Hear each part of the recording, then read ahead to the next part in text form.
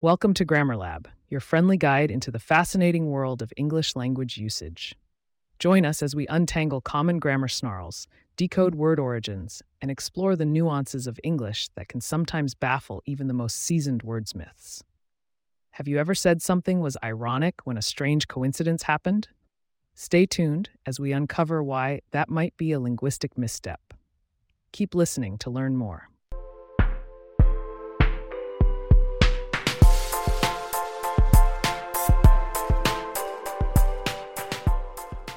In today's episode, we're dissecting a term that gets tossed around a lot.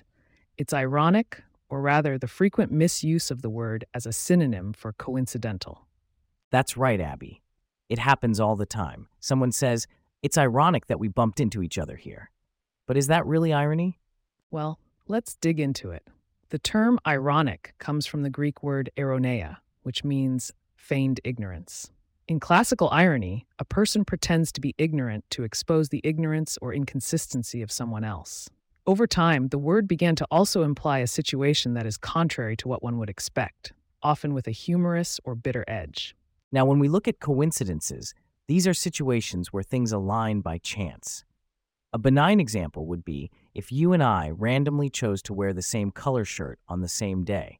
Exactly. So let's clear up the confusion with some examples. Let's play a quick quiz. I'll say a sentence with the word blank, and you fill in with either ironic or coincidental. I'm ready. Here we go. It's blank that a plumber's house has leaky pipes. That would be ironic. We're expecting a plumber's house to have perfect plumbing, not the opposite. Great job. Now it's blank that we both have cousins named Greg. Ah, that's coincidental. There's no expectation or contradiction there. It's just a random happening. You got it. Now, etymology is fascinating because words also develop in usage over time. Correct.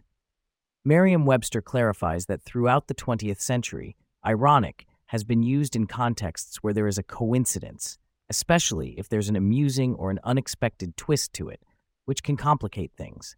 It can, and this evolution often leads to ironic, capturing these moments where fate seems to be playing a trick on us, even if it does not fit the original sense of the word.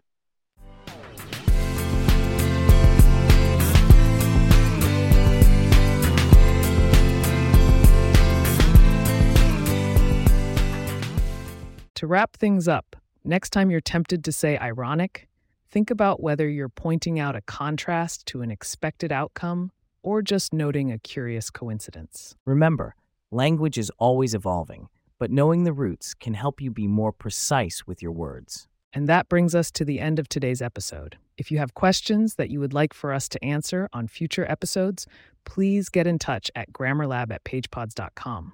Our email address is also in the show notes. If you like the show, be sure to subscribe on your favorite podcast app and consider leaving a review so that others can learn more about us. To stay up to date on the latest episodes and for show transcripts, subscribe to our newsletter at the link in the show notes or email us. Thanks for tuning in to Grammar Lab. Until next time, keep pondering the peculiarities of English. Bye, everyone.